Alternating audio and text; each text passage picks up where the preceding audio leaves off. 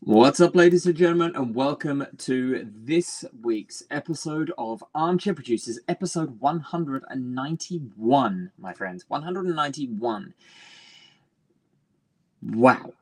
And let's get straight to the introduction because the talent does not wait, ladies and gentlemen. The I got talent, things to do, people he's to got see, things to things. do. There he is, ladies and gentlemen. The man, the myth, the legend, Mr. Travis Croft. How are you, sir?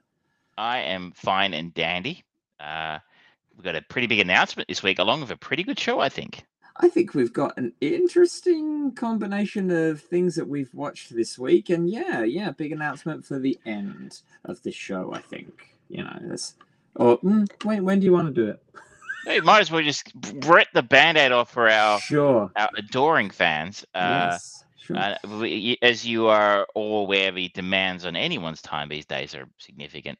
Mm-hmm. Unfortunately, this will be the last show for the year 2023. Yes. If we'd actually planned it, we might have done something different, but do I really look like a guy with a plan? As a great man once said, I'm a dog chasing cards. If I wouldn't know what to do if I caught one. So we don't have a plan, but this is life is just doing its thing. There's a lot Yes. going on in our world, so we Mm-hmm. need to Take some concentrate on time off. things that actually pay the bills and people who demand our time. So Absolutely. that's going to take up the rest of 2023, and I'd have to hazard a guess a decent chunk of the first part of 2024. So this is not we're not saying goodbye, we're just saying so long for Yes, now. but we're gonna try and like where possible, if we can get things aligned, we'll try and just do like special op-eds or something. I would hope that maybe we could do a Christmas episode, but I'm not promising anything. But I still like the fact that Travis had a very good idea of revisiting some of the controversial, diametrically opposed review opinions of movies that we had. So maybe we'll do just a short kind of retrospective of one movie at a time, just to save on some time where we can fit it in when we can. But yeah, so yeah, Enjoy it while you sad can, news. people. But we are, like we say, we are not gone forever. We will be back, and Dax Shepard still can't have the title Armchair Producers. Sorry. Dax Shepard, he made that Chips movie. That was one of my favorite shows when I was a kid. I Chips, and remember Chips as like I never watched it, but it was just the one that was talked about. People always talked about Chips. Eric Estrada and stuff, and he Yeah. remade Chips, and he did a shit job of it. Fuck you, Dax Shepard. Although he was funny in Idiocracy. Yes. It's a bit like when you say the Baldwins can't act and someone says, "Hey, Steven was pretty good in The Usual Suspects," and you're like, "I can't argue with that. He was." Yeah, that's fair. Everybody gets one. So we are going to talk the final Chain movie of the Mhm. Chain for now. It will probably continue at some point in the future. But it will be, of course, Star Wars Episode 8, The Last Jedi. The way back when movie from the 70s, The Doll Squad, the strangely influential The Doll Squad. Yeah. And our newish movie of the week turned out to be Teenage Mutant Ninja Turtles Mutant Mayhem. We had hoped to do Mission Impossible. It's not out on streaming in Australia yet, and I'm not going to try and find a fucking cinema still showing it. Yeah. So, And unfortunately, Tom Cruise was not returning our calls. Tom, it used to be about the music, man. Now it's all about you. It's all about him. But never mind. That's fine. We can accept that. We can move on. Speaking of moving on, should we just jump on into let's jump on into Star Wars. So I picked this. Our link to Lincoln from the last show we did was Adam Driver. And I felt this did fit into the theme of our conversation around revisiting some of the more controversial films that we disagreed on. And I don't fully recall how much we disagreed on this one, but I feel like we did. Because I remember quite disliking it. And I feel like you had a little bit more time for it than I did. Yes. So I thought it'd be interesting with 6 years, 6 years since this film came out, which is remarkable. It was some time and some space, and at least one other Star Wars sequel maybe it's a good time to take another look at it. I was going to say 6 years, and in that 6 years, we've had the finale of the Skywalker saga, apparently. We've had 3 seasons of Mandalorian. We've also had 1 season of Boba Fett. We've had a season of Ahsoka. And that's not even including the animated stuff of Bad Batch, which finished off the Clone Wars saga and was required reading the Clone Wars for if you really wanted to understand what was going on in Ahsoka. So I think we both had before this movie came out. We both had the interesting thought of Rian Johnson writing and directing a Star Wars movie, because this was quite out of left field for what he had been making. I think before this, it was Looper. Was that his most recent film before this? Yeah. Before that, we had films like Brick and The Brothers Bloom. Yeah. Very sort of intellectually indie sort of focused films. Yeah. But I think Looper may have been, I assume Looper's a studio film. I don't know. But again, that was a very highbrow, intellectual sci-fi time travel action film. So to jump into a studio film, part of a franchise, was a bit left field. But I can say I felt very positive about that. Remember, the original plan was J.J. Abrams did one, Rian Johnson did the second one, and then Colin Trevorrow was originally set to do the third of the Star Wars sequels. Of course, he dropped out to do another terrible Jurassic Park movie, and J.J. Abrams replaced him doing the third one. But I remember thinking in the 90s when the prequels came out, I'm like, why don't they just go out? Doesn't Lucas, he can't direct. He can write, he can't direct. So why does he go out and get 3 of the most talented, passionate young filmmakers in the world who want to do a Star Wars film? At that time, I was thinking of Kevin Smith.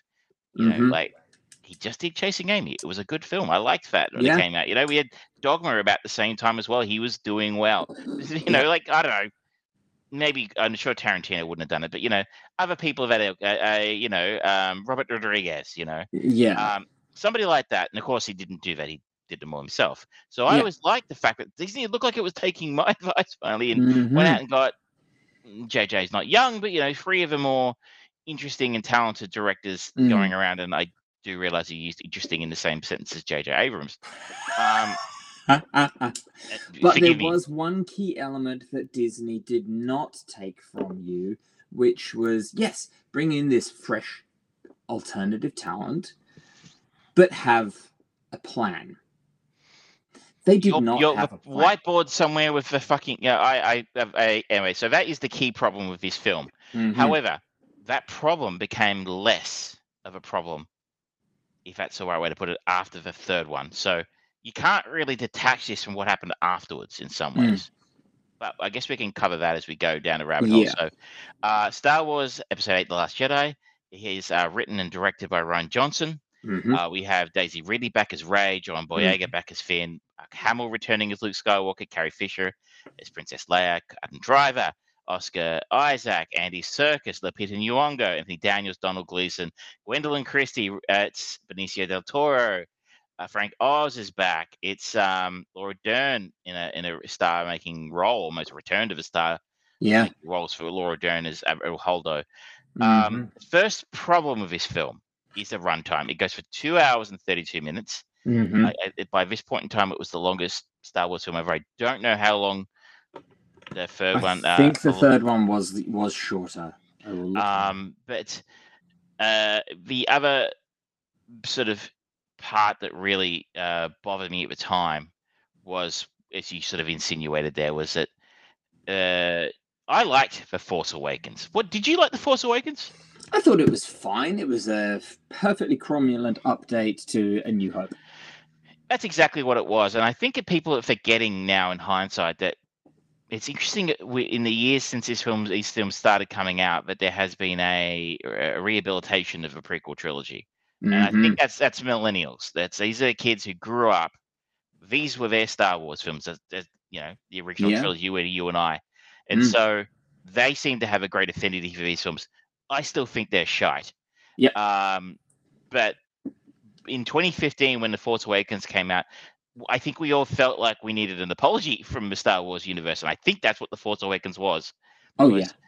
This is just fan service. It's just A New Hope with some new players and a fresh coat of paint. And you know what? I was good with that. I enjoyed it. It was fun, but I did want something a little bit more substantial for my second course. And I think Ryan tried to serve that up. But my initial problem with this film when it first came out was all the leads, if you will, that that JJ set up in the first film that we all assumed we would then follow through the next two. Basically, Ryan decided he wasn't interested in. And he just basically did it. He almost rebooted the trilogy again in the second film. With obviously we do have Kylo Ren and his relationship with Rey, but apart from that, it's kind of let's just forget about what happened in the last one. He takes out Snoke halfway through the film. Snoke's nobody. The idea that Rey is who her parents really are.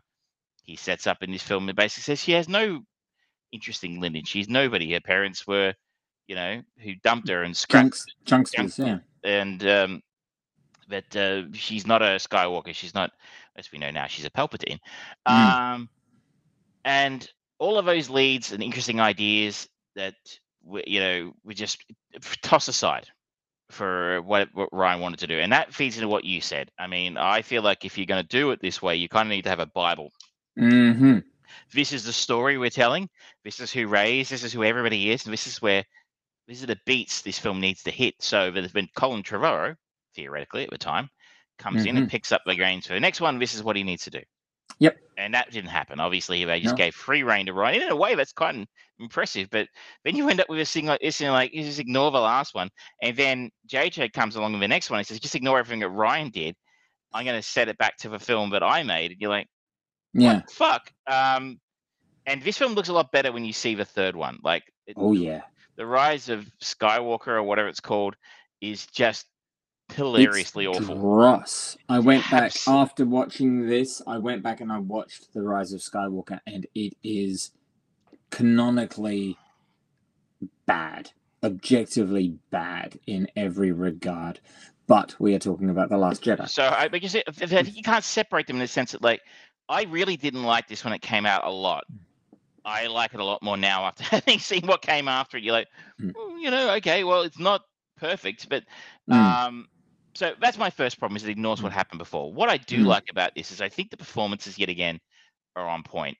For what they're given to do, the film works well. Daisy Ridley, John Boyega, the new cast are all good. Oscar Isaac in particular, I think, is very good in this as the young hothead. Yeah. Mark Hamill gives probably his best on-screen performance, not animated, for 40 years. He's actually watching it back again.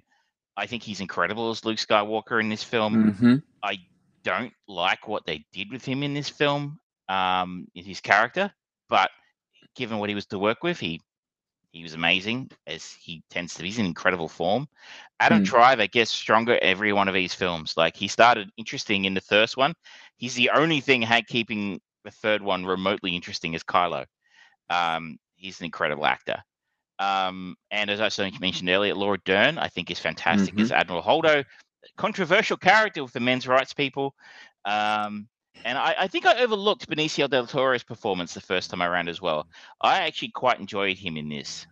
I enjoy him in pretty much any movie that he's in, but I also see there's the legend that goes along with him and the choices that he made with his character, from brief mention already, The Usual Suspects, where he said to Bryan Singer, "Nothing I say actually adds value to anything here, so why don't I just mumble it?" And that made for an interesting, compelling, unusual character, and the relationship that he had, this established set up with the Baldwin boy, it worked well. And similarly here, his character, the whole Canto Bight sequence is a big social message that should not really, it doesn't fit into this Star Wars movie of, warmongers are bad and they're obviously on both sides, blah, blah, blah, blah, blah, and let's have the big weird space horse race thing going on as well. mess. But his character and the kind of flip flop of him was kind of fun. I had a weird scenario where I dreamed, or I could have sworn that in the movie, after he sells them out, he just gets shot. I had this dream where sort of like Brendan Gleeson's son, Donham Gleeson, is it? Is it Don? Donald Gleeson from Yeah. Harry Potter. Yeah. Ron Weasley. I felt like there was a scenario where he he had pulled out this kind of crate of money or whatever, gave it to him. It's like, well, now that we've confirmed it, why should we keep you alive? Boom, and just shoots him. But that didn't happen. That would have been cool. That would have been really interesting, and it would have worked, because one of my problems, it's not a problem with this film, but when you stop and think about it, is he's not in the third film. His character just disappears from the trilogy. Yeah. Like, why would you set him up to double cross the, what do they call themselves now? The Rebels or the Alliance? I don't know. The Alliance, yeah, the Rebel Alliance. I don't know. Are they still a Rebel Alliance? The Rebellion? I don't know. Yeah. The Rebels. Cool. Okay. He double crosses them. I would have thought then he would be at some point, some payoff for that would be in the third film. They catch up with a la Boba Fett in Return of the Jedi. He gets eaten by the Sarlacc. I mean, but they just, JJ just ignored it. We go, fuck it, I'm not touching anything that Ryan did. And interestingly, in the third, in the Rise of Skywalker, there's the great sequence. It's, God bless Richard E. Grant for when when Donham Gleeson's kind of spouting on about something. Oh, they attacked me. It's like, oh, very good. Turns around and just shoots him dead. It's like, we found the mole. Excellent. I love Richard E. Grant. He's up there with Sam Rockwell. Is one of my favorite actors of all time. Yeah. So I think there were some things I was a bit hard on in those areas, like especially Benicio del Toro, Laura Dern's Alvin Holdo, and Luke Skywalker's performance. Even the toss the lightsaber over his head, which was originally, I'm like, what the fuck? Kind of worked a little better for me second time around. There's still a lot that I don't think they got right in this film. I think there was a lot of good ideas in here, but I think he needed a firmer hand on the shoulder to go, a George Lucas, a Steven Spielberg, as almost a mentor to go, the social messaging is interesting, but does it belong in a Star Wars film? The entire Canto Bite sequence, I know you and I had this conversation a million times, that film, it's 2.5 hours long. It needs 25 minutes cut out of it. That needed to be severely cut down. That doesn't belong. The Carrie Fisher's Princess Leia, Mary Poppins moment. I just remember laughing in the cinema going, that looks ridiculous. Yes, I know the insinuation is that she's a Jedi as well, and maybe she's had some training in between Jedi and now that we don't know about. They could have covered that in 1 or 2 lines of dialogue. And then you're like, okay, well, obviously she can do that then, right? Like, but they didn't do any of that. She just does it, and then it looks silly. The Force Skype, or should we say, update that, the Force Zoom ability that everybody has now in this film, but nobody's ever had before. This is one of my problems with these films. The Force can now do whatever it needs to do to get the story over the line. I'm like, why has no one done that before? But now they can. But you haven't read certain cherry-picked canon things, Travis. Yeah, obviously, if you have to read the book to get the film. And one of my massive complaints about this is how they treat Finn. John Boyega, I think, was probably, along with Ray, the star of the first one. He is not the star. He gets relegated to a boring-ass B story with Rose Tico, Kelly Marie Tran, who, her credit, does the best with a very poorly written role. And then, that ends in a really ugly way for me. Like, I mean, I kind of like the idea of Finn sacrificing himself for his friends to take out the cannon at the end, but he doesn't. And then there's the kiss at the end. And again, in the third film, she's hardly in it because everybody hated that character. And you're like, you've dedicated a giant chunk of screen time to a character that people hate. And I mean, it's really done John Boyega dirty for me. Like, he was fantastic. It was one of my highlights about the first film was a relationship between he and Ray. In it was kind of, I mean, there was obviously the angle of will they, won't they? but Mhm. it turned out being actually almost a brother-sister kind of relationship, a little bit like Luke and Leia without the Mm. kissing. But the thing with that scenario, one, I think, especially considering what Ryan Johnson was, his mandate for this was show them something different, and in some areas he succeeded. In other areas he went too far off. It was unfamiliar territory for people who are very protective of the Star Wars brand. But then I agree with you. Finn should have died. He should have just gone in and done it. That would have been one hell of a statement, and it would have broken the expectation of the trilogy. So, like, oh yeah, we've got this core group that doesn't change throughout all three. Like, wait, you're actually killing one off? You're not just putting him And into carbonite? you're not just killing off the old folks, right? Like we killed off Yeah. Han in the first one, which was an interesting choice. Mm-hmm. But this is one of their new stars, like the young characters, and Yeah. that means anyone can cop it, right? Like Yeah, stakes. that's early Game of Thrones. Don't get your hopes up for this character surviving. That would have kept you very interested. And then in the third one, there's a weird scenario where they're in the middle of this desert planet and they're trying to find the MacGuffin to find the Sith planet. And as they're just sinking under the quicksand, Finn just like, there was something never got to tell you, and then disappeared. And then she says, "Oh, what were you going to say?" It's like, "Oh, I'll tell you later." And they never get back to it. I'm like, oh, okay. And it just when you kind of go back and you see them all, it just kind of has ramifications on stuff that came before it and stuff that came after it. All of those movies and everything, it resonates somehow in a way that when you go back and you watch it, you go, "Oh yeah, they really didn't treat Finn right in the second one, and they It's almost like especially didn't treat him right in the third." they weren't interested in him anymore. The relationship between him and Poe was fantastic as well, and they basically Yes. and that gets ignored. Like when you got two characters on screen who have that kind of chemistry together, don't you want to see like it's like Uh-huh. separating Han and Chewie at the start of Empire and not bringing them back together till the last 5 minutes. You want Han and Chewie on screen together, Yes. like Thank you. these guys. I'm not saying I'm sorry. That actually might come off as me comparing John to the wrong of those two characters. That's absolutely not what I'm saying. I'm just saying he and Poe have fantastic chemistry, and I loved seeing them bounce off each other. Mm-hmm. And him being, as I said, relegated to a completely irrelevant subplot, Yeah. I found very annoying. Yeah. And just some of the other stuff in there was just really silly. Like the first scene doesn't make any sense to me. Space The bombers. opening, the space bombers. Why are they dropping gravity bombs? I think at some point someone said, "Oh, if you read the book, they're actually magnetic," and you're like, "That's not on the screen." And the other element to that is what? Okay, so they're magnetic, which, but everything else has been. Why were the bombers going so slow? Are they not also familiar? They've got spaceships. Why are they familiar with the idea of missiles?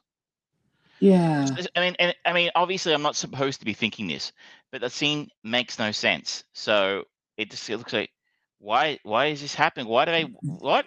Why are they not? The What are they, only reason why is to cause a huge loss to further the hothead of of Poe. Poe? That's It all it is. happens so the movie can happen. But Yeah, if that that's is it, and it's painfully obvious that is why. It is not story. It is they try and induct story into it with Rose's sister and the medallion thing that has a moment.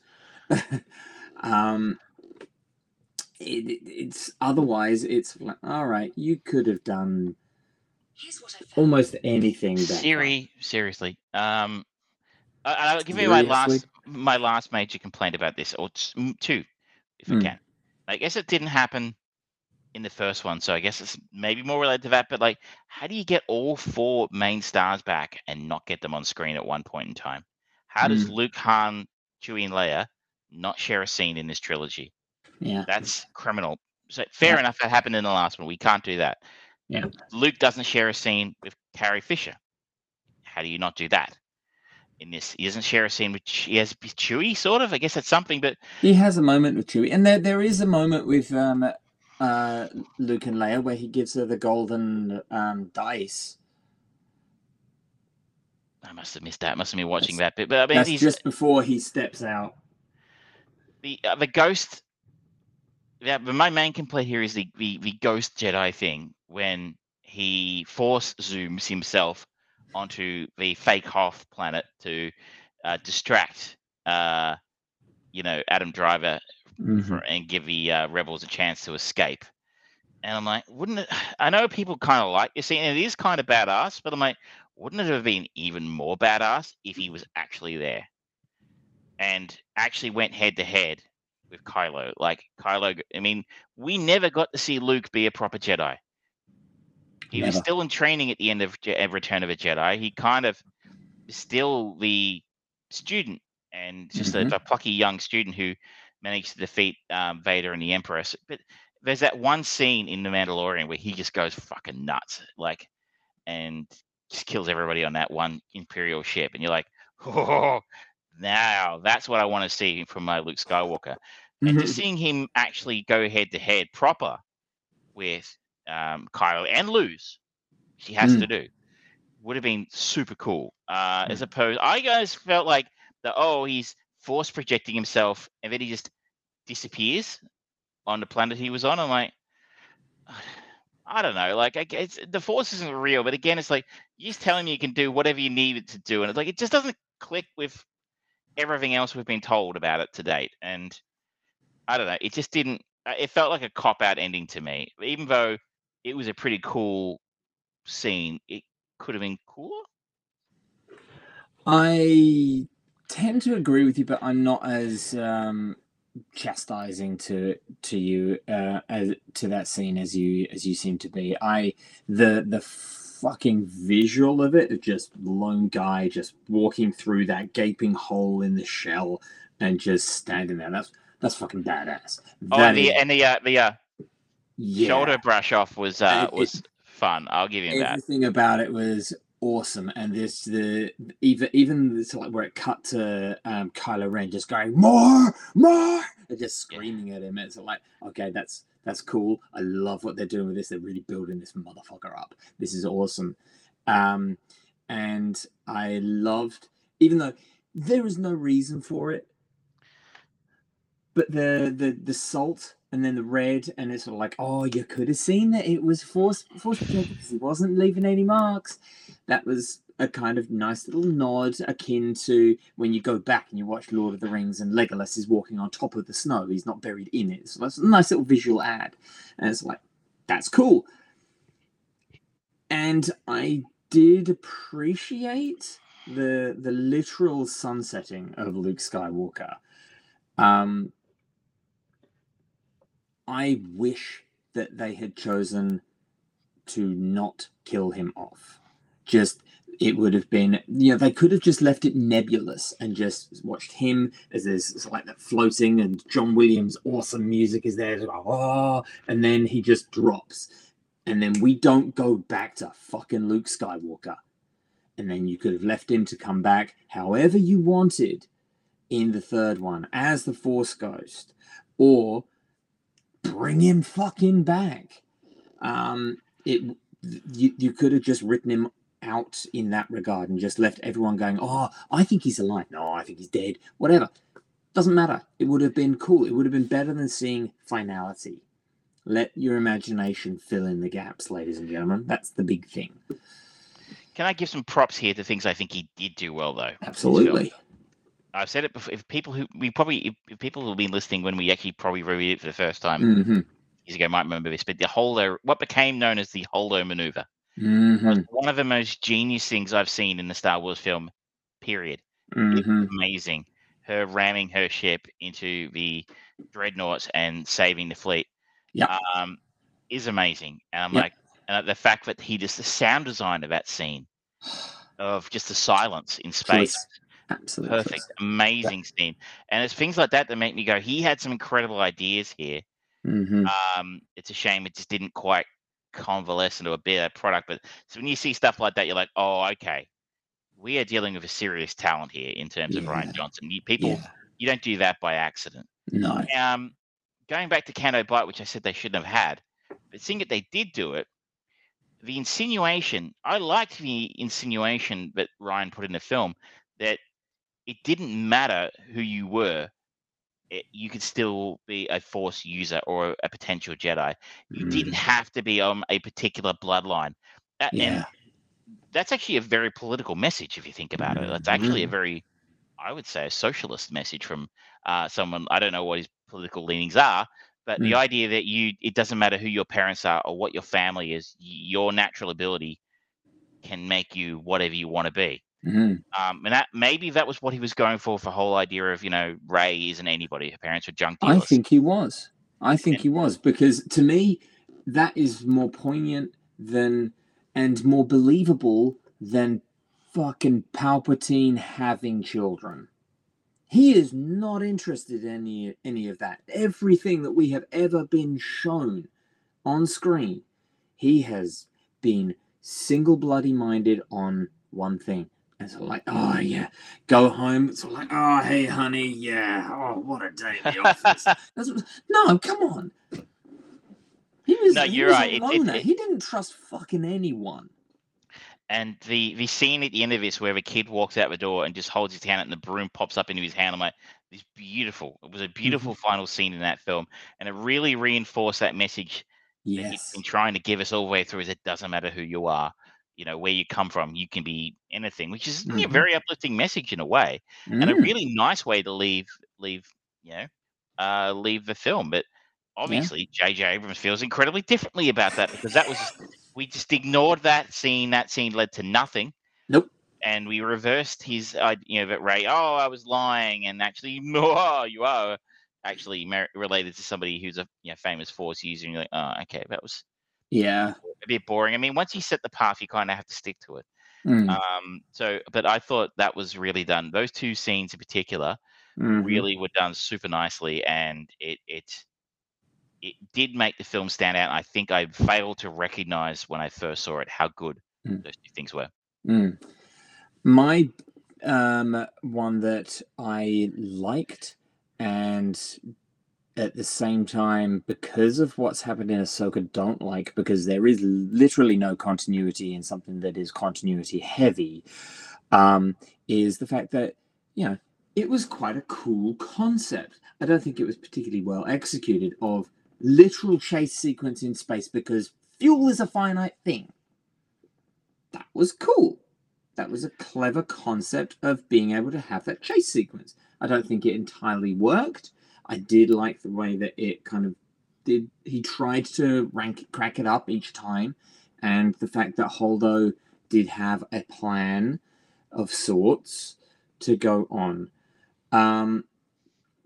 But then in Ahsoka, Grand Admiral Thrawn has been away for years and years and years and years and years with a big, Star Destroyer, and it's still fuel running perfectly fine. It's not, no degradation to it or anything like that. What fuel are they using? I want to know. That'd be handy.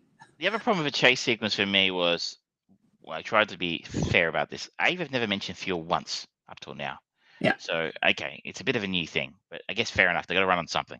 Mm. Second thing is my understanding, I'm not a physics major, but once a ship is going at a certain speed in space, it will continue to go at that speed forever until something stops it from going that speed.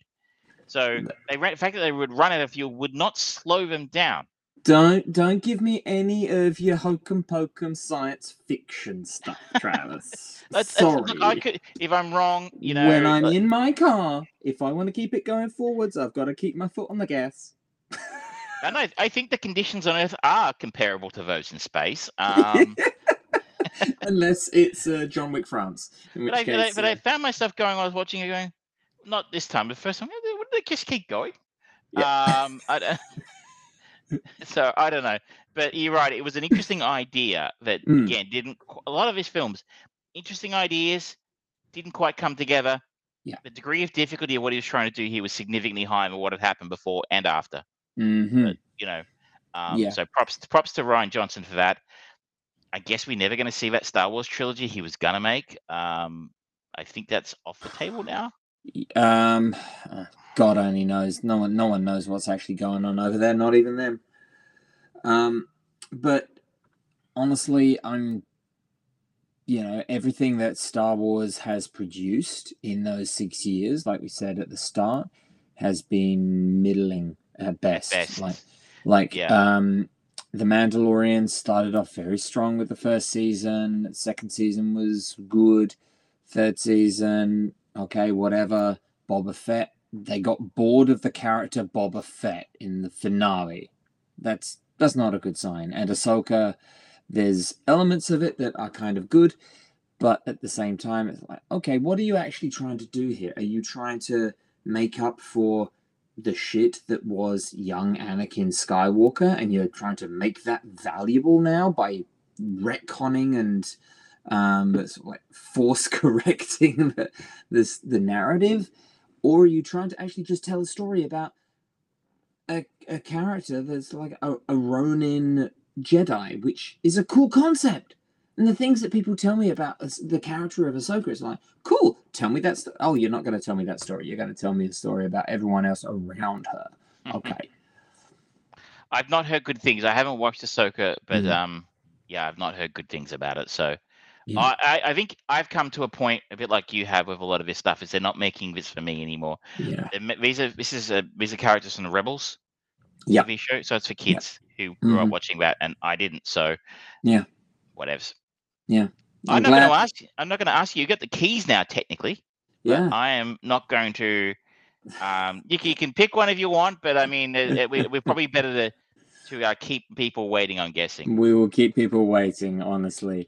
But one of the delights of this show, of this movie, is that there are so many great paths that we can go down. You're no shortage of big people, big stars in this film. There's lots of different options. And certainly one of the ones that was high on my list of the next one would be Ex Machina with Oscar Isaac and Don Gleason. That's a good film. I enjoyed that one very much when I saw that. Absolutely. Should we move from the sublime to the ridiculous? Which one?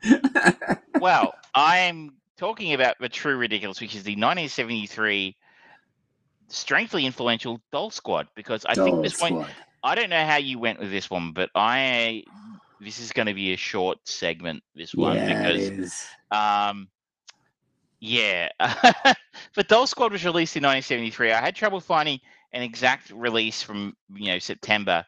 So I picked one that just came out that year, and that was this, and that's what the wheel told us to watch.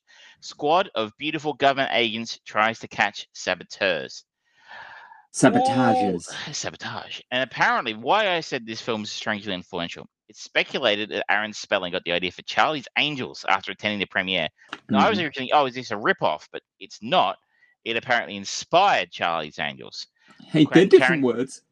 Quentin Tarantino has said that the film was a strong influence for the Deadly Viper Assassination Squad and Kill Bill. And I also have to imagine he also be an influence for Fox Force 5. Yeah. And Sissy Spacek apparently auditioned for a role as one of the dolls, who, of course, was an Academy Award winner, if I'm not mistaken. Very well-known actor. You got to worry about your career path if you didn't get the job as one of the dolls, considering the level of talent on display in this. And there's a link to Star Wars. Sissy Spacek was the original choice to play Princess Leia, of course. That is where the interesting things about this film end. Yes. This is a very, very, very low budget 1970s. It almost apparently the budget was about $276,000. I don't know what a normal budget was back then, but that's not. Honestly, I feel like that's not on the screen. No. And one of the trivia bits is that the director had to sell his Cadillac to finance the movie. It's like, what, really? Oh, what did you spend it on? Because this almost feels like watching this movie. It kind of feels a little bit like an Edward D. Wood Jr. movie, And it's like, okay, there's a lot of stock footage of a spaceship at Cape Canaveral taking off, and it's like, yes, we've got long looks across the water, and yes, a boat going out that absolutely is the one that the Doll Squad is on. Yes, 100%. No, So in terms of plot, there there is is one. a sort of there is a terrorist or something who is blowing up spaceships, so rockets for somehow, The sabotaging and things blowing people them up do. for reasons. And the guy who owns the rockets, I guess, and another dude who obviously seems that works for the CIA or something like that. Decide put it into a situation into a computer, and the computer nominates their best option to take down the saboteurs and save a space program or whatever. And it Yeah, turns out the Doll Squad is that what the computer spits out as the best option. yeah. The Doll Squad is, as it says, a group of beautiful government agents, and I think I'm sorry, I'm going to be a bit mean here, but beautiful is a very strong term. They look like a bunch of retired strippers. Yeah. And the leader is Sabrina Kincaid, played by Francine York. Let's be Uh, honest here. Sabrina Kincaid is a cool name. yes. Cool name.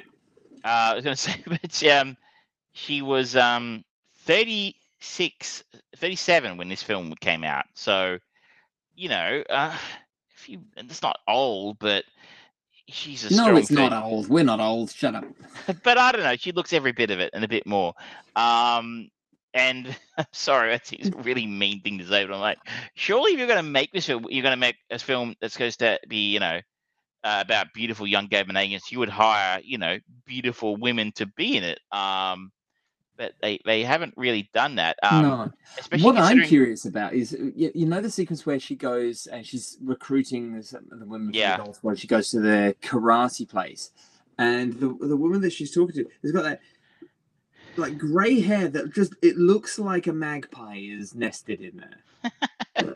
it is interesting choices. And I was It's going to like, say, this film was repackaged and redistributed in the 80s under the name Seduce and Destroy. Um, yeah, I don't know. If you're going to try and make it sound soft porny, maybe hire some good-looking people. Notice also, I strongly recommend having a look at the IMDb page because it looks like it might have got a re-release at some point, and they've created a poster for it that looks exactly like the Charlie's Angels posters from the early 2000s. Before Charlie's Angels, there was the Doll Squad. yeah, But so that's a minor complaint, but you are right that this film, this guy has got no idea about how to make a film. What this film made me think of while I was watching it, apart from was how much I wish I was dead right now. Um, that's it's really that bad. It's not even so bad as good. It made me think like, it made me feel like I was watching Mystery Science Theater 3000. yeah. Right, This and that would have been perfect for for that Mystery because I was Science. like, there's so many these sort of shots that just don't make any sense. It was like there's a scene towards the end where they're like raiding a compound where the bad guy is, and there's all sorts of very average actors playing soldiers or guards riding around on station wagons, and they look like they're holding on for dear life because it's quite obviously just a station wagon with a tray down the back, and they're like, and not Yeah, supposed. They probably wouldn't get past today, but I'm like, it would spend like 2 minutes just with shots of these guys riding around in the desert. I'm like, what is this shot supposed to tell me? I understand it. I get it. There are guards there, right? yeah. Um, the It acting is awful. abhorrent. Awful. These women can't act. The No. story makes no sense. As you mentioned earlier, she goes out and hires a couple of dolls to start with, only for them to be killed 2 minutes later, like quite brutally too. Yeah. You're like, why even introduce me to these people if they just what the fuck's going on?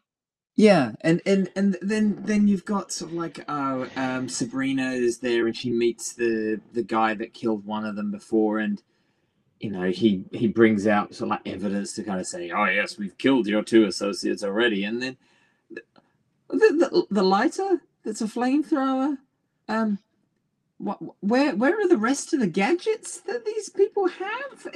That was their budget. They sorted their budget with that, Yeah, and that's it. It's like Oh my lord! This is yeah. It's interesting. The Rise of Skywalker, sorry, the Last Jedi. I get them mixed up. Yeah.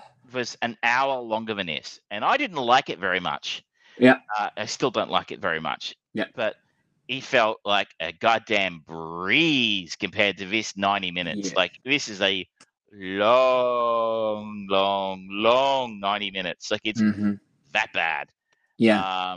So The, oh, my it, friend Ryan's watching on Facebook. He says you can watch this on YouTube.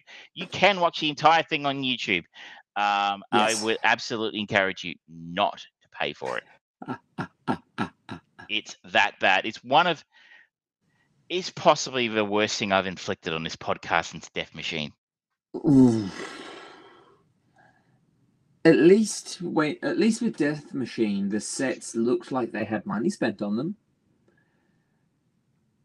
This, it really doesn't. I mean, like, what's his name? Eamon O'Reilly, the main bad guy, who is a former agent, and apparently we find out later on that him and Sabrina had a relationship at some point, and it, like the whole sequence at the end where he's captured her and he's saying so like, "Oh, how would you kill me?" And every time they cut to him, there's literally like a gladiator's sword right on the wall. It's like, subtlety.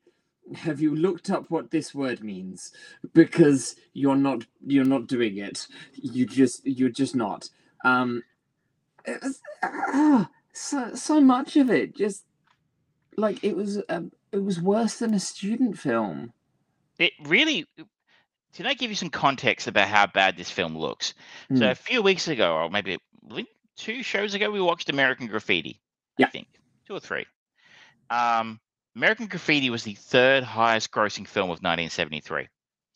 That was made on a budget of $777,000, which is about 2.5, 3 times this film's budget. That film looked good. Like, I mean, in fairness, there weren't a lot happening. It was just people driving around, but like that looked like an actual film, right? Yes, it did. As opposed to this. Good editing. So I'm just looking at some other films. So The Sting was the second highest grossing film of that year. It was made for $5.5 million. The Exorcist was the highest grossing film of that year. It was made for $12 million. So in fairness, $260,000 isn't a lot. But you can see how people with talent were making films, low budget films that were a lot better than this, for not a whole lot more than that. So this is catastrophically terrible, and I feel like I owe everyone an apology who might have engaged in this, because it was, apart from those interesting little snippets, it's terrible. This is not a good movie, and it's not even oh, that's a good idea. Like I will pay it if this was the kind of the seed that germinated to bring about the evolution and the generation of female-led action stars. Cool. That was an important step to take in sort of like equality and cinematics. But it's hard to look back on it and just like, oh yeah, we had to go through that to get to where we are now. But what we went through was definitely not good. It was better than what was before, but it's still not good. Like I love the idea that there's a computer that just goes, all right, yes, think of all these different independent agencies that we've got, and this one is absolutely going to fit. But why? Why do the Doll Squad fit this particular mission? She recruits one person who's dancing in front of a band. I presume that she's actually part of the sort of like the entertainment there, and not just some random drunk person that's dancing belly dancer style. But none of them seem to be displaying any particular skill set that's like, oh yes, you're going to be able to break into their security, you're going to be our demolitions expert or anything like that. No, there's nothing like that. Remember, Fox Force 5 was like the French girl, especially with sex, and Yeah, her specialty, Uma Thurman's specialty was knives, and there was explosives girl. yeah, It's interesting when you take an idea like that and filter it through someone who's got actual talent. It could have been a fun movie. yeah. Like So I feel like this, if Tarantino had just kind of thought, you know what, fuck it, I'm just gonna have fun rather than try and maintain my career success, I feel like he would, at some point in his future, he would go, yeah, I'm gonna remake the Doll Squad, and he'd probably be able to make something good. well, This is it not. would have a budget at least, and he's even at his worst to date, he hasn't made anything this awful. Ted V. Nichols is the director, by the way, who passed away a few years ago. Yeah, If you go through his films that he was responsible for, I can't see there's many of them over a rating on IMDb of 3 or 4. There's 1 or 2 that creeps over that he but you've produced. got to respect that moustache. And I a mean, man who corrected something called Blood Orgy of the She Devils.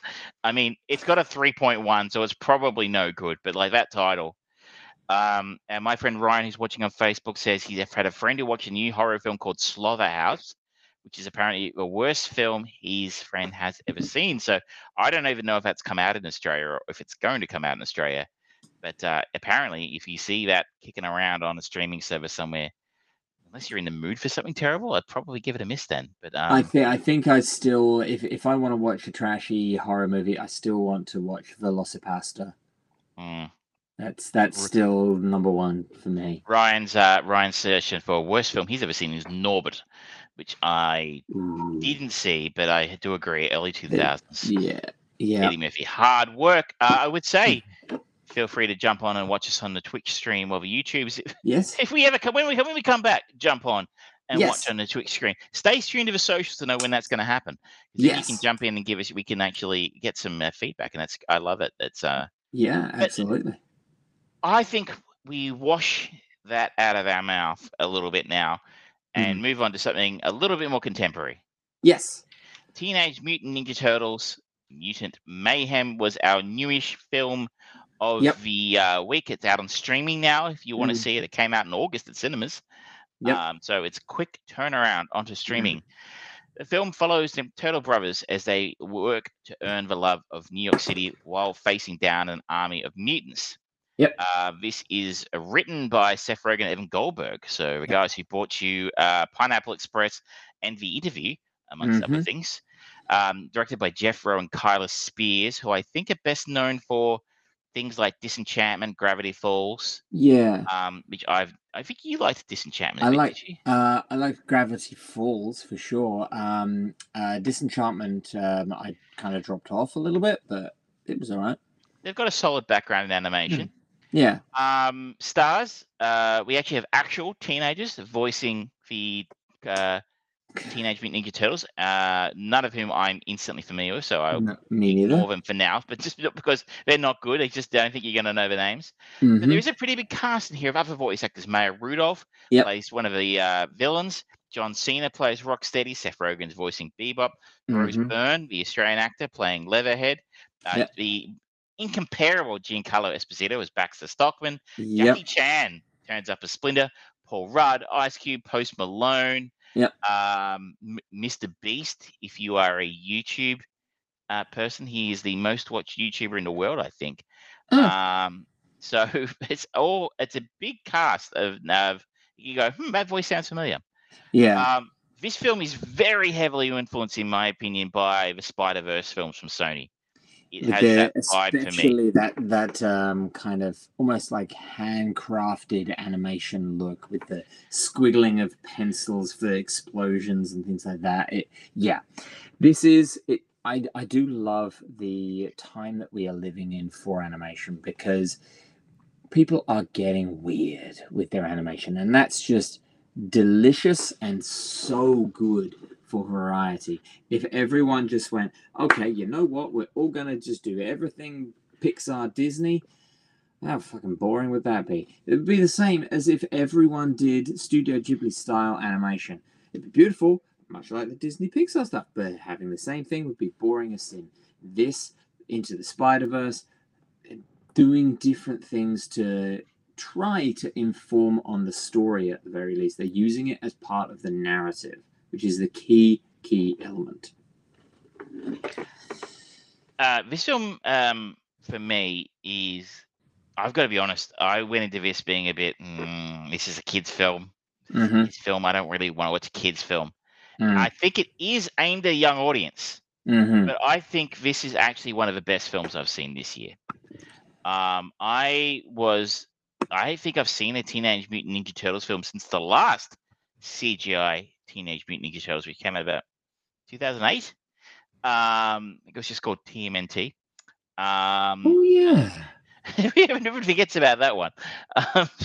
But I really, really dug it. I think the four main cast members who play the Turtles, Micah Abbey as Donatello, Shamon Brown Jr. as Michelangelo, Nicholas Cantu as Leonardo, and Bradley Noon as Raphael have this amazing chemistry together. And I was not surprised to find out that apparently they filmed a lot of their scenes, they recorded a lot of their stuff together.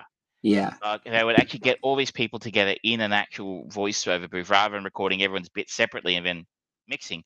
I don't know. It felt like they had that kind of live energy to me, and kind of talking over each other, and their way of speaking to each other felt authentic to me. Yes. I don't spend a lot of the time around Zoomers, but like, suspect that's what they sound like.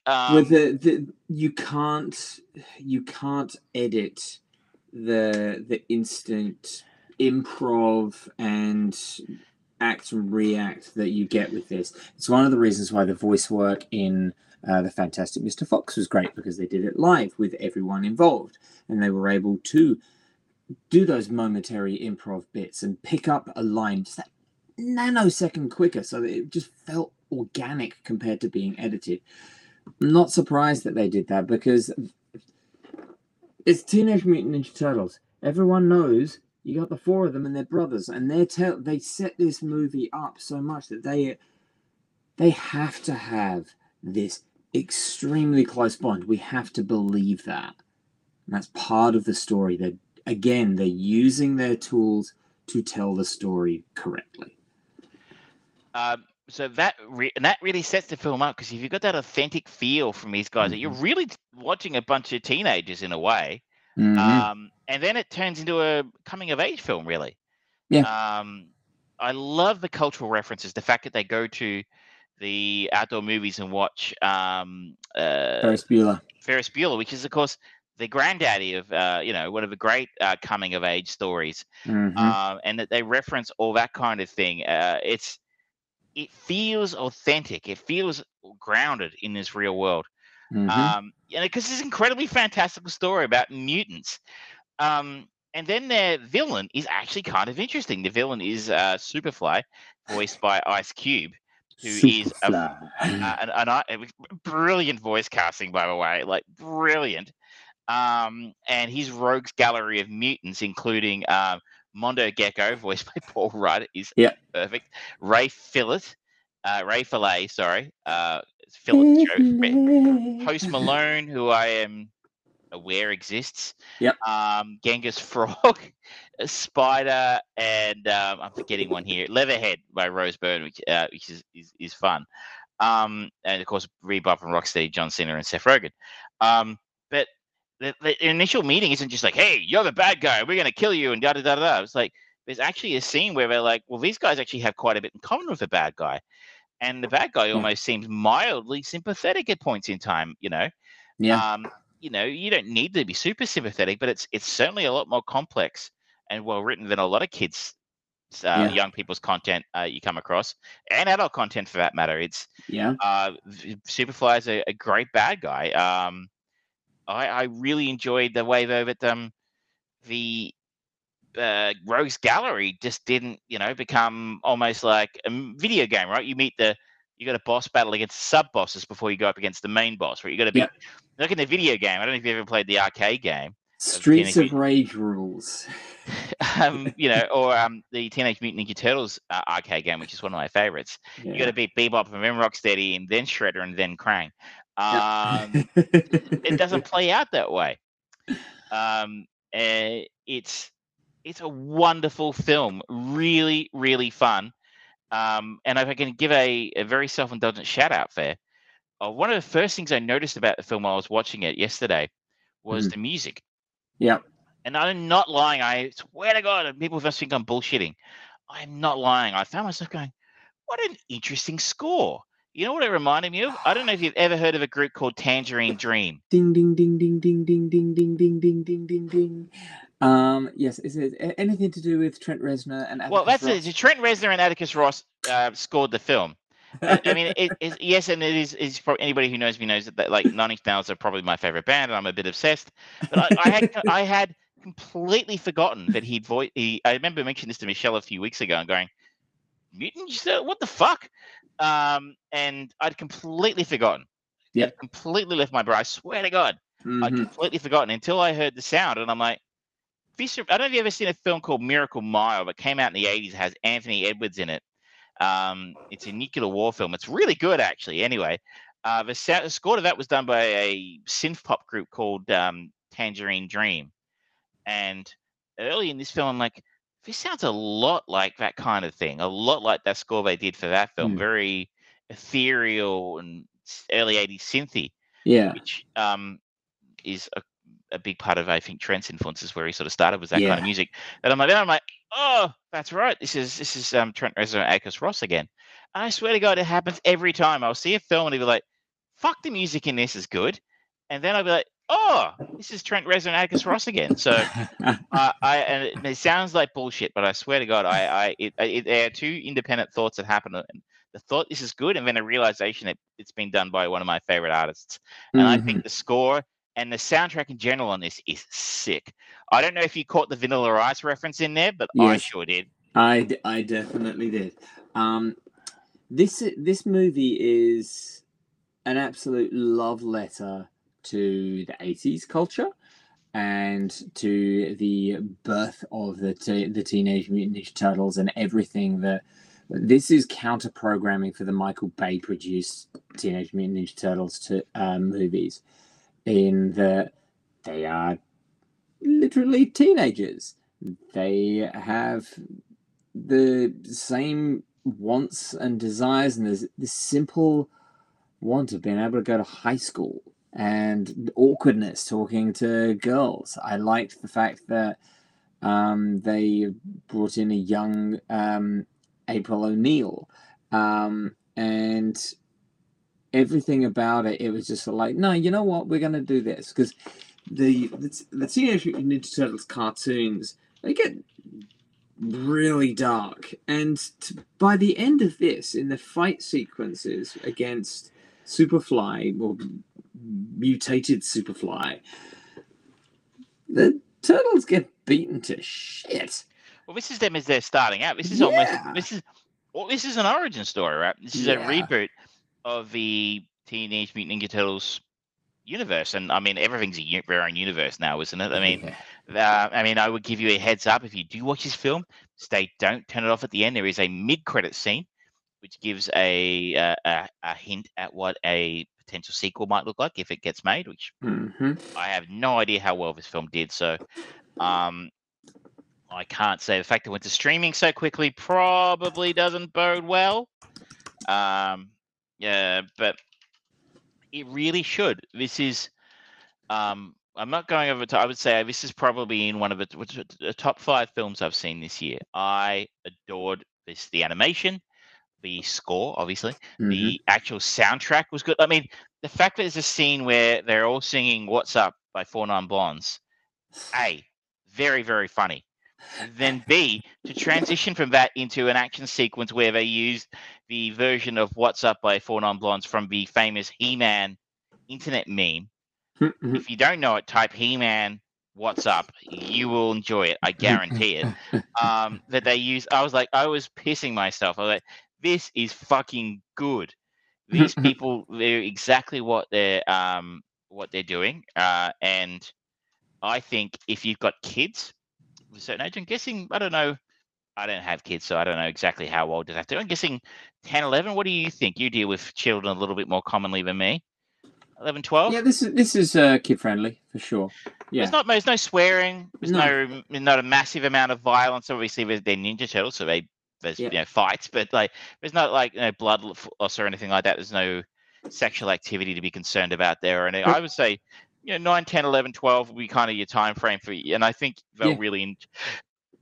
This is like Pixar at their best. This is a big statement, but like you remember when Pixar used to make films that would be the kids would love it because it's bright, it's colorful, it's fun.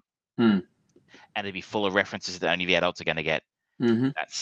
That's the kind of film I think we're looking at here, and I think this is a triumph. I didn't like it as much as you did, but I still liked it a lot.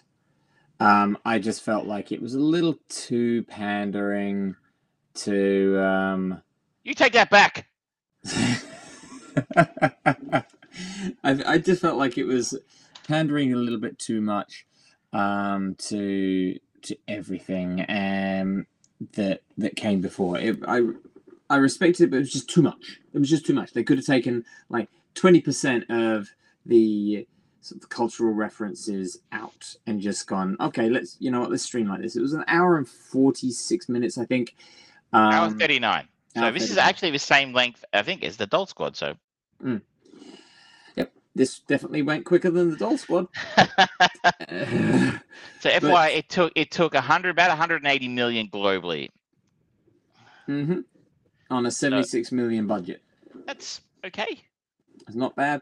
Not bad. I think it's enough to warrant a sequel at some point. But more than anything, I found the story a little bit kind of boring. But it was entertaining in the fact that it did actually try to build relatability between the heroes and the villain.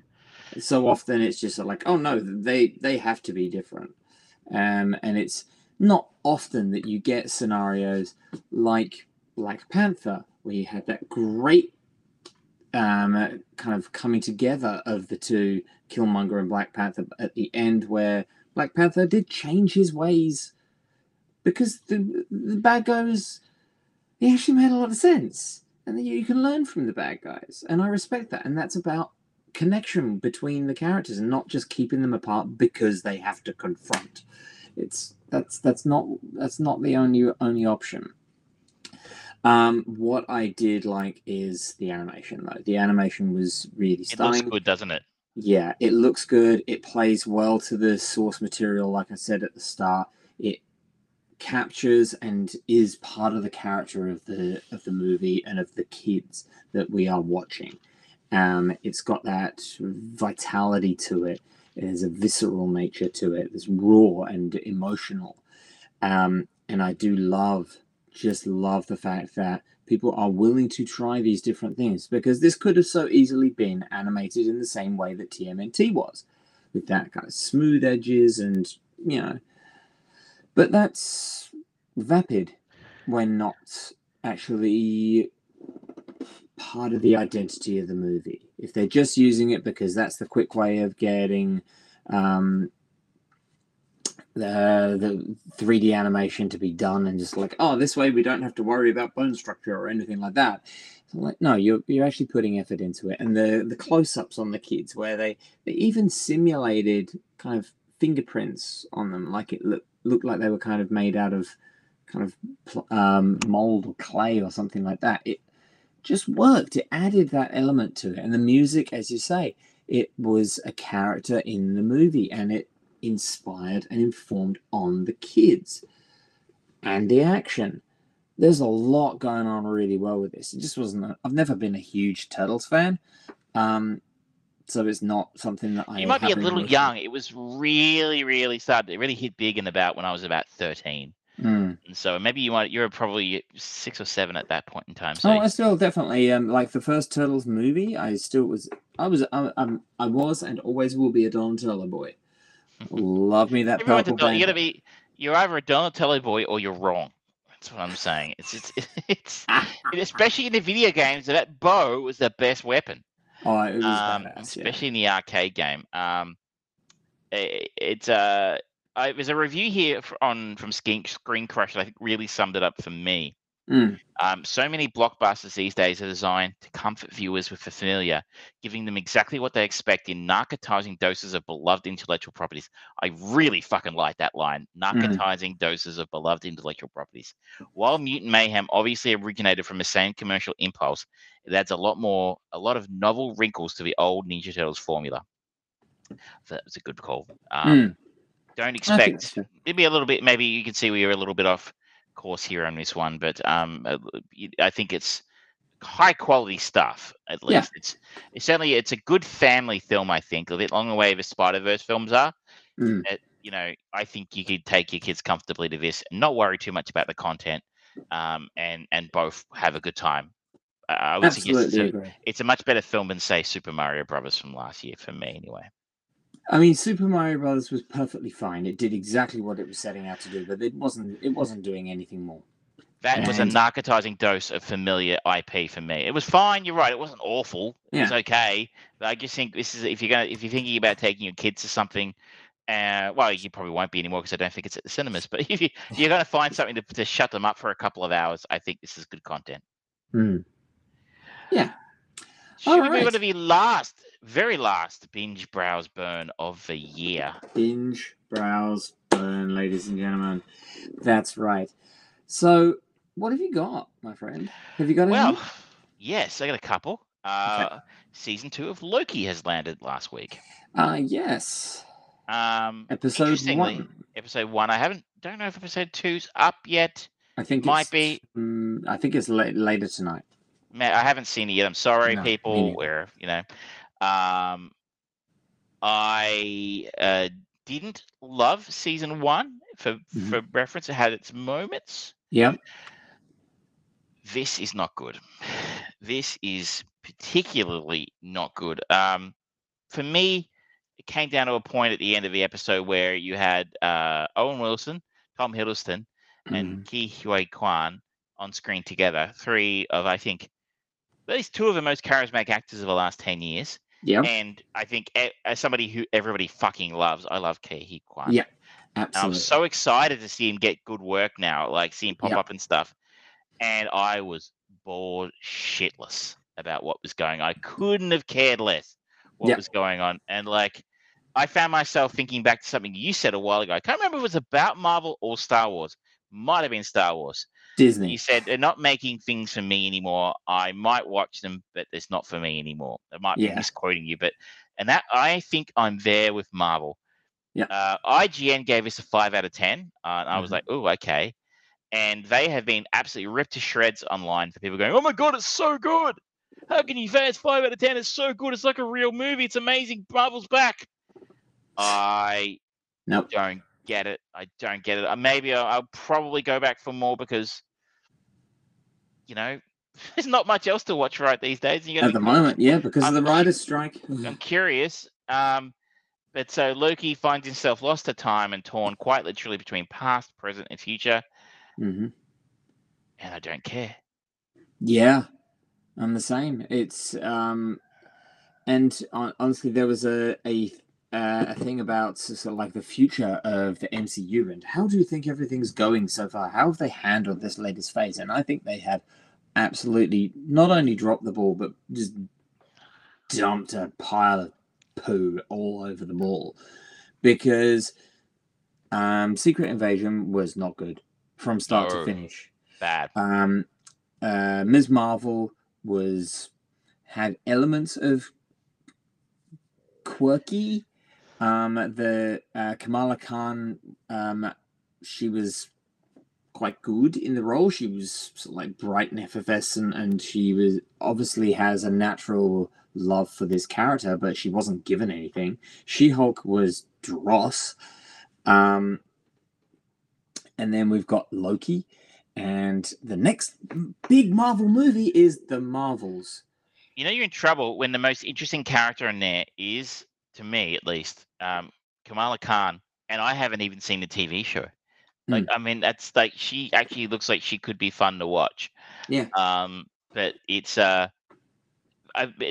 has said on my Facebook stream here that he found it very convoluted. I think that's a good description. There's a lot of different things going on. A lot of got to get the thing, to get to the thing, to build the thing, to go over there to do the thing, to beam you down to stop you from doing the other thing. And I'm like, Yep. it feel a bit video gamey fetch quest to you? Yeah, that's the problem. I mean, it's kind of that. I mean, thinking about it as an open world RPG is a really good way of putting it. They're putting loads of content out there. None of it is particularly connected at the moment. It is what it is, but it's sort of like, oh, choose your own adventure. You want to follow this character? Okay, that's fine, but make those side quests good. If you want us to invest in them, make them good, because this is an investment of our time, and if we don't like it, we're not going to want to go on all the other things that you're doing. So treat them with respect, and they're not. They're very clearly not. It's a factory, and I've said this about Disney ad nauseum for years now. They are a factory for making billion-dollar properties. That is all that they really care about. They don't actually care about story. That is incidental, and especially considering how they treat the Writers Guild. They don't respect the craft of storytelling. They respect the craft of the money. And I get that. Let's say every business they exist to make money. Yeah. What they need to be convinced of is creativity equals money. Yeah. And to date, that's where Marvel started, right? It was quite creative. The stuff that they were doing was interesting, right? We talked ad nauseum about how they reinvented the superhero film to be a genre film with superheroes in it. Yep. The buddy cops with superheroes being for Ragnarok, and spy film, Winter Soldier is superheroes, and it's like, but they've run out of ideas, or they've kind of got to the point where they're not actually investing in creative artists anymore. We hear stories about, like with Black Widow a couple of years ago, where they basically took control of the film away from the director. Yeah, it's Australian director's name, who escapes me right now, and they basically said, well, we'll do the action scenes, you just do the rest of it. And I wouldn't be surprised if that happens quite a bit with their stuff, right? So the actual creative force behind making something doesn't really control it. They kind of guide it with Marvel's heavy Disney's heavy hand on their shoulder telling them that.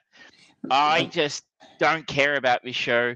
I basically, the first episode was bridging from the end of last season into what this season's going to be about, I guess. And every time Kang pops up on screen, I'm like, what are you going to do about that guy, huh? We haven't heard any more about those allegations now, have we, Dizzy? Have you decided? You decided what you're going to do? Is he Kang or is he not Kang? Yeah. You're in a world of fucking hurt if that guy gets locked up or found guilty of something, right? So Jonathan Majors is a little problematic right now, but his face is all over this show. Sorry. Anyway, this is supposed to be short. I didn't like it. I really didn't like it. I don't think I've liked anything Marvel's done since Spider-Man Homecoming. Yeah. Guardians of the Galaxy was okay. Yeah, Guardians of the Galaxy was all right. But yeah, it's a shell of what it was. And yeah, to a certain degree, there's going to be that point of sort of like, yes, you've reached this high, you're not going to be able to reach that. So you do something different. And maybe they are trying to do something by going more galactic and stuff. But you still have to make it relatable and actually engaging. But the audience is there. It's got an 8.5 on IMDb. I think people really liked episode 1 of season 2. I don't know what they're seeing. I think people are just a little too easy to please. I liked Key's character. I thought he's so good in everything. Give this man the indie franchise. Seriously, the last one was a pile of shit, so I don't think they're going to make another one anytime soon. But seriously, how are you not going? He's an Academy Award winner. People love him. He would short round takes over as indie. He is such a passionate actor. He's got so much love and excitement. You see all the stuff of him on the red carpets and things like that. He's just bubbling with joy. And he brings that into every role that he has, this energy, and you can't help but watch him. And he's been like that since he was a kid in the Goonies and in as Short Round. He was wonderful. He's fantastic. And he showed so much depth and range and emotion in Everything Everywhere All at Once. And in here, he's got the odd quirkiness and that energy, and sort of like it just works from an audience perspective, but it doesn't kind of. I feel like he's quite kind fit of with the show. He's kind of was a little wasted in this for me. Yeah. He was, I mean, he was charming and he was fun. He was closest to anything that made me want to watch more, but I don't think he was particularly well served by the material he was given. But that's Loki season 2. Yeah. You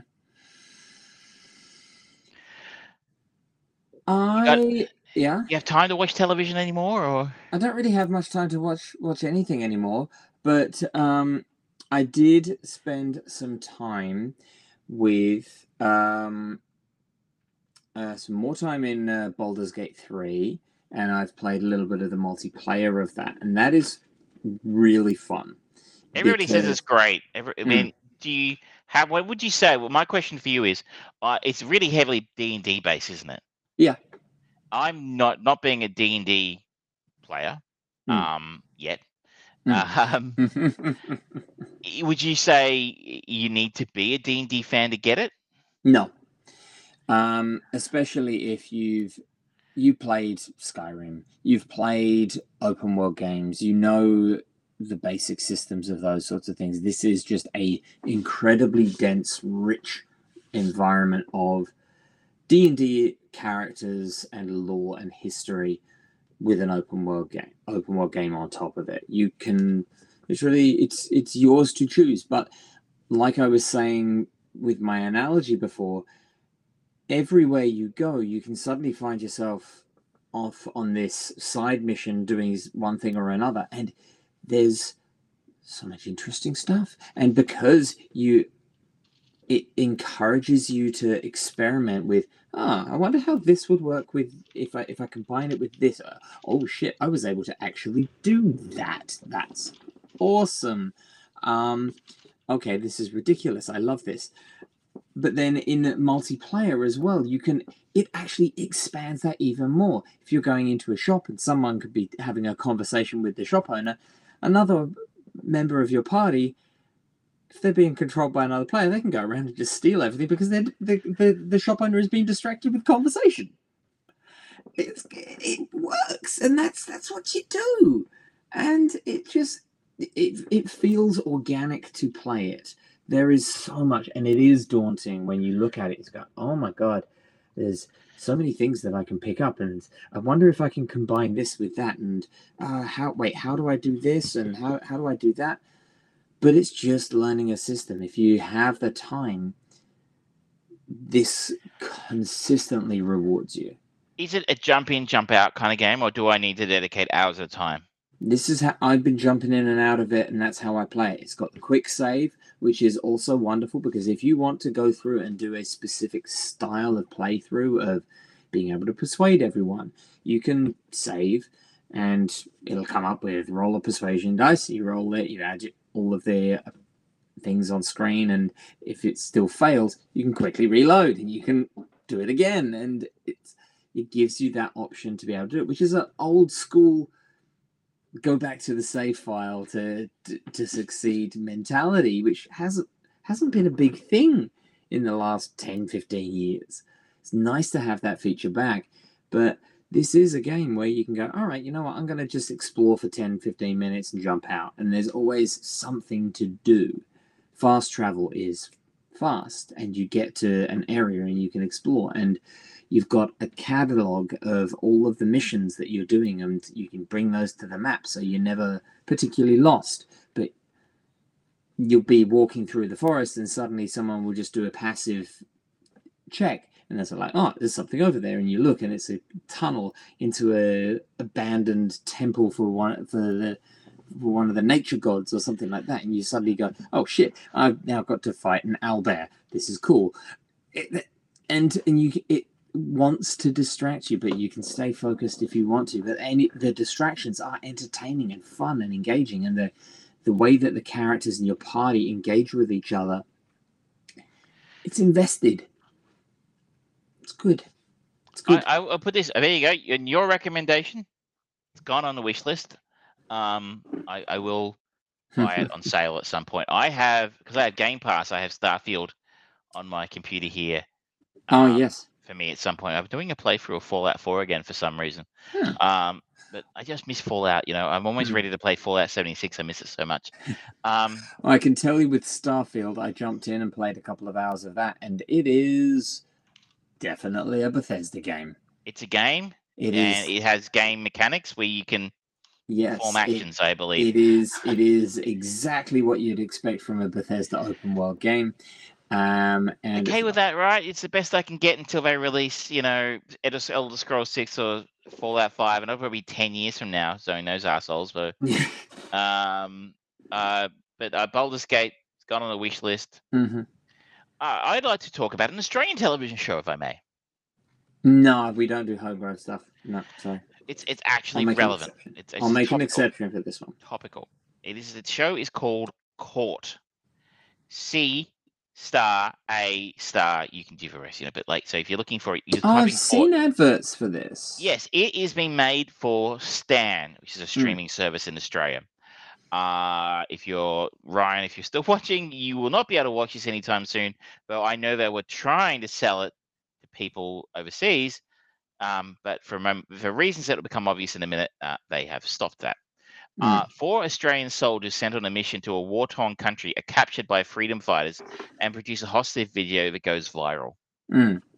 Now, you may not be aware of this. I don't know if you watch the news, but there's a little thing going on in the Middle East right now where a bunch of people just got taken hostage. So, including soldiers. So, they have decided to not sell this to anybody right now. Apparently, it was going to be at some sort of a convention next week up for sale. They have decided not to do that. This has an interesting cast. The Australian names you might know from this is Kik Gurry.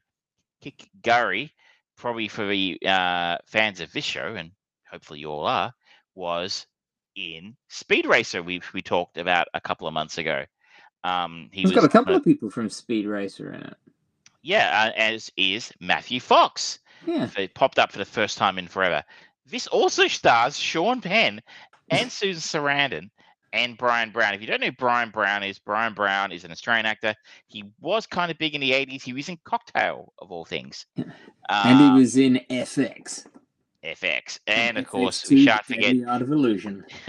He's Turner's Osiris in Gods of Egypt, because of course you're going to make a film about Gods of Egypt, you hire a white Australian man. Oh yeah, crikey! In the example of Gods of Egypt, you hire a cast of white men, because Jeffrey Rush was in that as well, so as a god. So they're all white. So it's really weird, actually. So Sean Penn turns up at the start of a film, so this is not going to make a lot of sense for foreign viewers, but Stan, the streaming service, is owned by one of the major TV networks in Australia. He actually has a cameo, so some of the stars of that TV network and their breakfast show have a cameo in this TV show where Sean Penn's like a fictional guest on the show, and they have him doing the Macarena and stuff on breakfast. Okay. It's actually very funny. So this is a weird show. It's absolute dreck. So episode 1 with Sean Penn on his way to Bahati Prinsloo to trade places with the boys. Sorry, it's the wrong episode. My bad. It was episode 6. Episode 1. Where are we? But Bahati Prinsloo is the fictional country which the Australian soldiers are secretly operating in when they are captured. Episode 1's called "Everyone Loves Australians." 4 idiot Australian soldiers are kidnapped behind enemy lines and strike a deal with their captors to make the world's most elaborate hostage videos. This sounds a little bit like something like an offshoot for 4 Lions or something. It's similar vibe to 4 Lions, and they're all fucking idiots. Yeah. And there are 3 or 4 genuine laugh out loud moments in the first episode. Where I'm in spite of myself, I'm seeing Sean Penn playing Sean Penn, doing the Macarena on an Australian breakfast morning TV, and you're like, this is hilarious. And there are a couple of moments like that where you're actually genuinely hilariously funny. It's like, so in the trailer, you'll see they're like, no, we're not Americans, mate. We're Australians. You know, Paul Hogan or Steve Irwin or Mel Gibson. Early Mel Gibson. So there's a few genuine lol moments here, and you're like, but I hated it. I really, really didn't like it. Like, I thought it was boring and it was silly, and not in a good way. It was Okay. like really had a lot of money behind it, though. It looked good. But it felt really half-assed and kind of cringy, really Okay. cringy.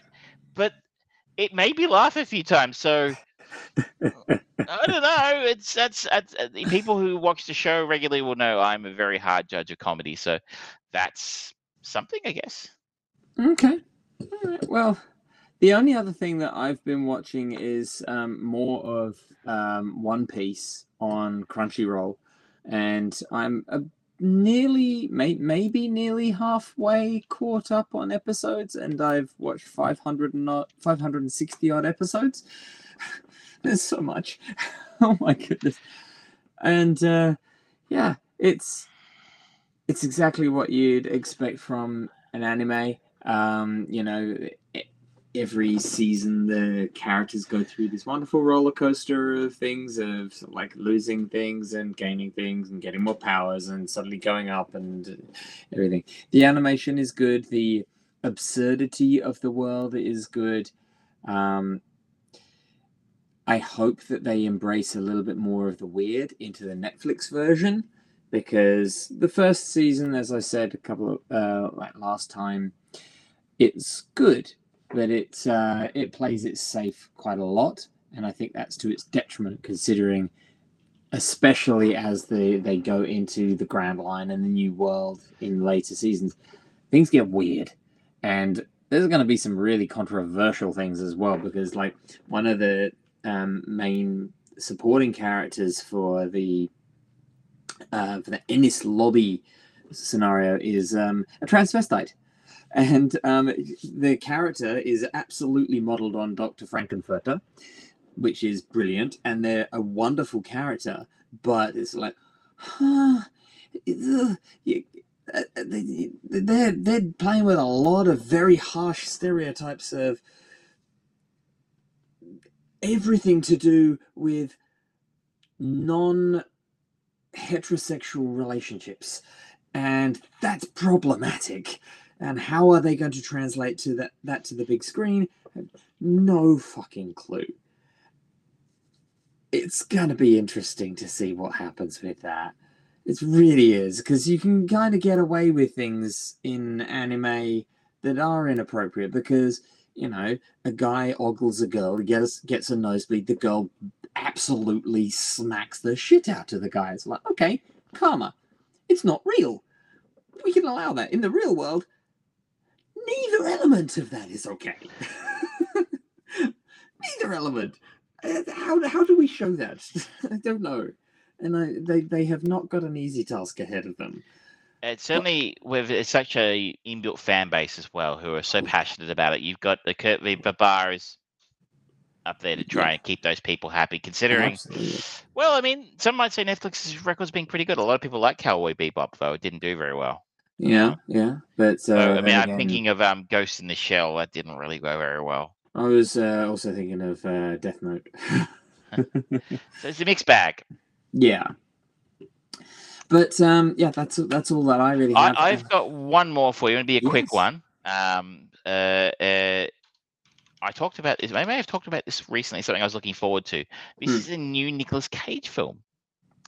Not Sympathy for the Devil, The Retirement Plan.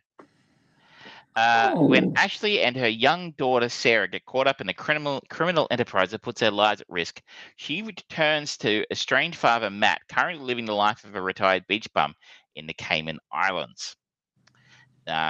Nicolas Cage stars as Matt. It actually has a decent-ish cast. Ron Perlman, Jackie Earle Haley, and Ernie Hudson turn up in this as well. Okay. And I think it's part of a new genre of boomer beat ups. So think there's Taken films with Liam Neeson, who's about 70, and he beats the shit out of like 20-year-old guys, or Yeah. Nobody with Bill Odenkirk, who beats the crap out of 20-year-old guys, or John Wick, where Keanu Reeves is about 60 and beats the shit out of 20-year-old guys. This is the same sort of thing. So he is a retired. So Matt is Grandpa sort of action. grandpa action. And I'm trying to find the right buzzword here. Matt is a retired assassin of some kind who now lives in the Cayman Islands, getting drunk all the time.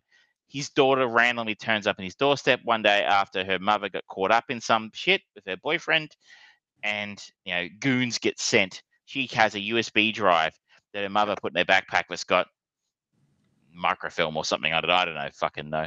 And the goons turn up to try and get it back off her, and in the process find out that Matt is a lot more dangerous than he looks. Mm-hmm. Jackie Earl Haley plays the bad guy, Of course he does. Donnie.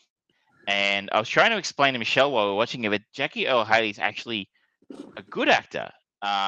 He was in Lincoln, which we saw recently. He was good in that as the Confederate vice president, I think. And he was sensational, of course, as Rorschach in Watchmen. And she's like, but he's fucking terrible in this. And here's the fucking update. Everyone's terrible in this. Everyone is awful in this film. I turned it off after 40 minutes. It's an hour and 43 minutes long. Well, this is significantly worse than Sympathy for the Devil. Wow. And that wasn't a good film. Nope. No, it was not. This is written and directed by someone called Tim Brown, who has not done much. He did a film a long time ago, produced a film called Defendor, which is a sort of weird superhero film with Woody Harrelson in it. I don't know how he got Nicolas Cage and these guys for this film. They must have been desperate for coin. It's terrible. This is student film level bad. And for a minute there, I thought Nicholas was back. I thought Nick Cage was back, man. I thought, the unbearable weight of massive talent was going to reboot his career a little bit. He was cool again. The Pedro Pascal effect was going to rub off on him a little bit. I was wrong. Sympathy for the Devil's bad. This is worse. This is terrible, terrible, terrible, terrible film. Like, I think we turned this off and watched Fail Army on YouTube for the next 2 hours instead, and that's not a good sign. So if you see this pop up on a streaming service somewhere, look, my advice is to keep scrolling. Okay, that's a very good health and safety warning. I think we're done. That's it. Ryan Renfield was a good film. So Renfield gave me hope as well, but I feel like that might have been one of a few ones. So anyway, but I think we're done for tonight, and I think we're done for 2023. We are, yes. Thank you, ladies and gentlemen, for joining us for this wonderful ride. We will be back at some point, maybe like late January, February time in 2024. I'm just coughing on my own spit. I promised myself I wasn't going to cry. But yes, please, if you do have any recommendations for movies, please, you know where to reach out to us at Facebook, YouTube, Twitch, the Twitters, or the X's. It's the send us X's, kisses. Yeah, we'd love to still hear from you, and if we can squeeze it in, we will try and get some like micro shows in, and they'll be shorter because this is a long one for us. We haven't done a long one like this for a while. But yeah, thank you very much, ladies and gentlemen. It's an absolute pleasure, and I love spending time with my mate right here. It's a joy. We've been doing this for 9 years. Can you believe that? I think it's 9. Could be 10. I can't quite remember when we started, but yeah, Yeah, wow. I feel like I know I recorded a show with you while I was in Japan in 2014. So yes. Tusk came out in 2014. It was after Tusk. So it would be 9 years now. So we'll hopefully see everybody come back next year for year 10. Year 10. And, maybe we'll actually do some upgrades or something. No promises, but maybe. Some time away might be able to, we might do some things. Thank you, Ryan, on my Facebook feed for watching. Thank you, Ryan. We love having a bit of back and forth. And if you have a suggestion about something you'd like to hear us talk about, maybe we'll watch the Sloth movie you talked about just for fun and games next year. But Slaughterhouse, yes. if you want to be like Ryan, keep an eye on the socials, and we'll see you when we see you. Until then, ladies and gentlemen, good night. Good night.